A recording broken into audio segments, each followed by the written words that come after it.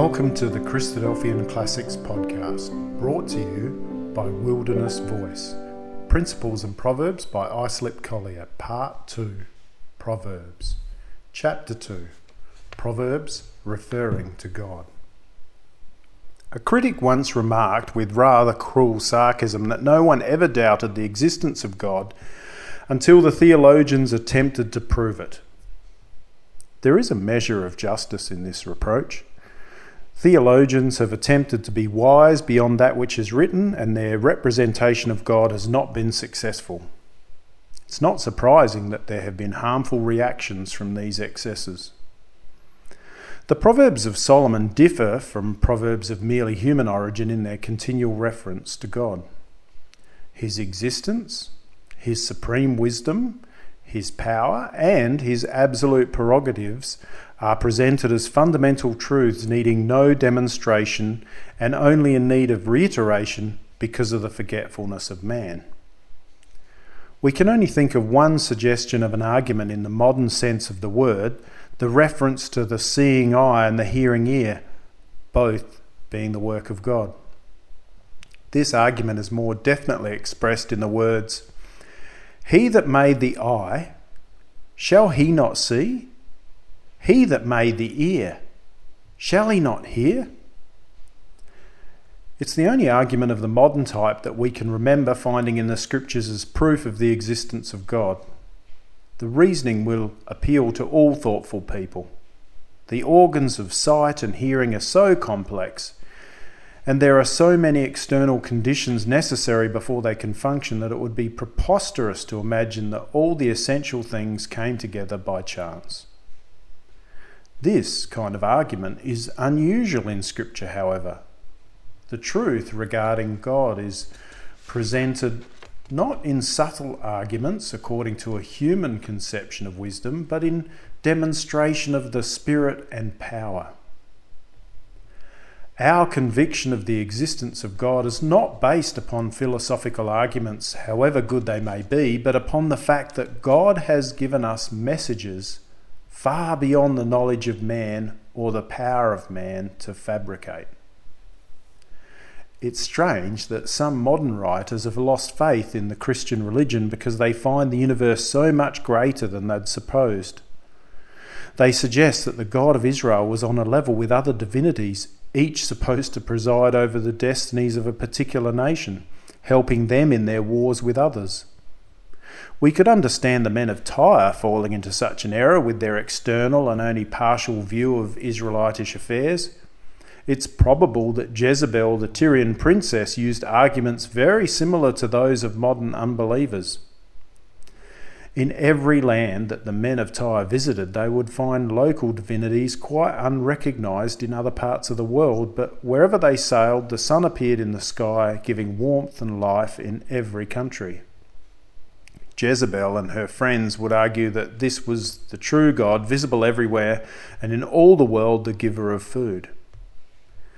The people of Israel, however, were given some idea of the greatness of the universe, made and sustained by God. They were given the most explicit instructions that they must not worship sun or moon, for these were created things made by the God who had called the Israelites to be a peculiar people for himself. It was a grievous offence to limit the Holy One of Israel. His power was described as infinite, and his understanding beyond searching. The earth and all the host of heaven were made by him. If men will remember the many divinities of ancient Egypt and Assyria, and then read the contemporary Israelitish description of God in the Psalms, they may begin to appreciate the mighty contrast between the religious conceptions of the most highly cultured of the ancient Gentile nations and the revelations made to Israel. In these days, scientists startle us with their descriptions of distant stars, and some people have actually lost their faith in God through the staggering conception of stars so distant that the light takes thousands of years to reach us. Such figures do not disturb us, for in very early days we were confronted with a problem beyond all comparison more overwhelming. Make the figures as terrifying as you will, and it's the least possible to conceive of them as long as there's a limit. Make the universe as old as you will, and it's possible to understand such great periods if there was a beginning. Time without beginning and space without end were the ideas that staggered us. In thus contemplating infinity, we're faced with two alternatives, one of which must be accepted, although both seem impossible. In our experience, all things must have a beginning, but we're forced to believe that the first cause always existed. In our experience, the largest of objects or the greatest of distances are limited, but we're forced to accept the idea that space is unlimited. We could use the language of the popular scientists and talk of light years and light centuries and light millenniums. We could invite him to use his well-developed powers to imagine something moving so much faster than light that it could reach the most distant star in a second. Then imagine its speed doubling every second and proceeding with such acceleration out into space for millions of years until all the paper in the world could not find room to express the figure even in light millenniums. A man might lose his reason trying to grasp the idea of unending space or attempting to imagine how there could possibly be a limit. We cannot understand this matter any more than we can search the mind of God.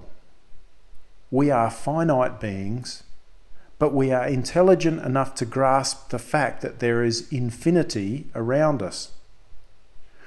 We are imperfect beings, but we are intelligent enough to form the concept of perfection.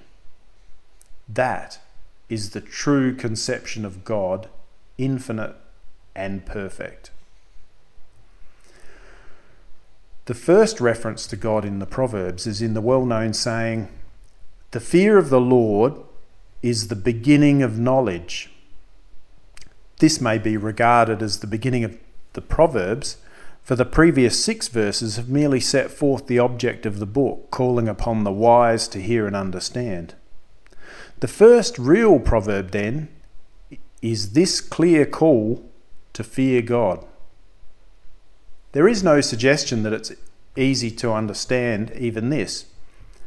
In the 2nd chapter, we're told that if we will receive the words of the instructor and lay up his commandments in our minds so that we incline our ears and apply our hearts to wisdom and understanding, if we lift up our voices and cry after understanding, seeking it as if searching for hidden treasure, then shall we understand the fear of the Lord and the knowledge of God. Proverbs 2 verse 1-5. There can be no doubt of the enthusiasm with which men will seek for hidden treasure. Even the most indolent of sluggards would dig his garden if he thought that bars of gold and silver were hidden under the soil. This is the manner in which we should seek for wisdom and knowledge, that we may understand the fear of the Lord. The word fear does not refer to that fear that's cast out by love. It's a word signifying reverence.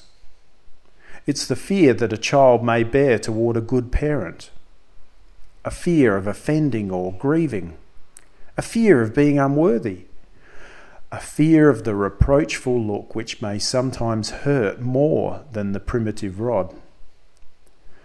Using the word fear in this sense, we can understand the words of the psalm. There is forgiveness with thee, that thou mayest be feared.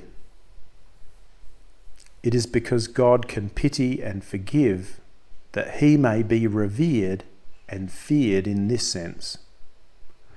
We're not confused by the use of the same word with different meanings. There's an affinity even where there is dissimilarity. There is a fear which goes with hatred. There is a fear which is only felt by love. A completely brutal man will have no fear of losing the love and respect of his fellows, for these blessings have never been his. He fears physical pain and practically nothing else. The fear of the Lord is totally different fear which could not ever be explained to such a man. Men who can love their friends may perceive a little of the truth. The full understanding is reserved for those who seek for wisdom as for hidden treasure. The Proverbs tell us to trust the Lord with all the heart, to honour him with our substance, and to be properly exercised by his chastening rod. We are to be in fear of the Lord all the day, remembering that all things come from him, and that with him is perfect wisdom. If we find a measure of that wisdom, we shall find life and obtain favour of the Lord. Proverbs 8, verse 35. There are two particularly interesting statements in Proverbs regarding God in his dealings with the children of men. One is the oft-quoted passage, "It's the glory of God to conceal a thing, but the honour of kings is to search out the matter." We should not have anticipated this thought, but all experience shows that it's fundamentally true. Men have often found that all their attempts to understand the laws of nature have opened up a vista of increased complexity. Last century, the materialists were the ascendant for a time, imagined that they are on the point of explaining everything. Now they're discredited, and it's acknowledged that the universe is far more mysterious than our forefathers ever imagined. Last century, the food experts thought they knew all about the subject of nutrition. Then, through the practical failure of their theories, vitamins were discovered. And now, experts who certainly know far more than their predecessors admit, as Mr. Eustace Miles once wrote, "We really know very little about the matter."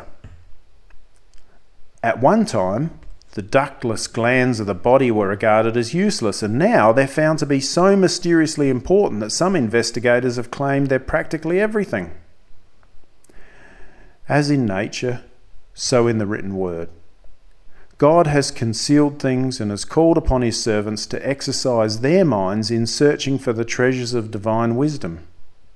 It has always been line upon line, precept upon precept, here a little, there a little. Faithful men and women try to put the littles together and in the process find the mental exercise which brings their minds nearer to God. The other remarkable passage is in chapter 21. "The heart of the king is in the hand of the Lord.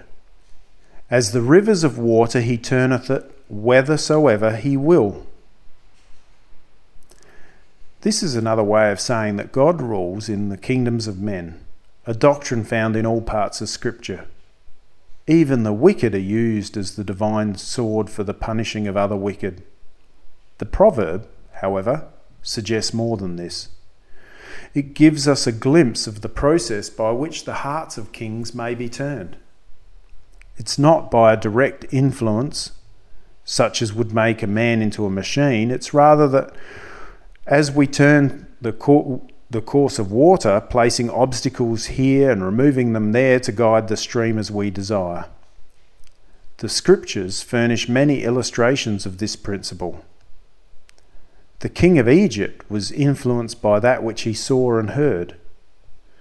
The partial success of his magicians hardened his heart. The Syrians were driven from Samaria by the sound as of a host approaching. It was not in the heart of the king of Assyria to perform any work for God, but he was lured by the prospect of spoil and the hope of power. There have been illustrations of this truth in our days. Nations deterred by obstacles or encouraged by easy success have taken their proper places in the world. For the heart of the king is still in the hand of the Lord, turned like a stream of water into the channel designed for it.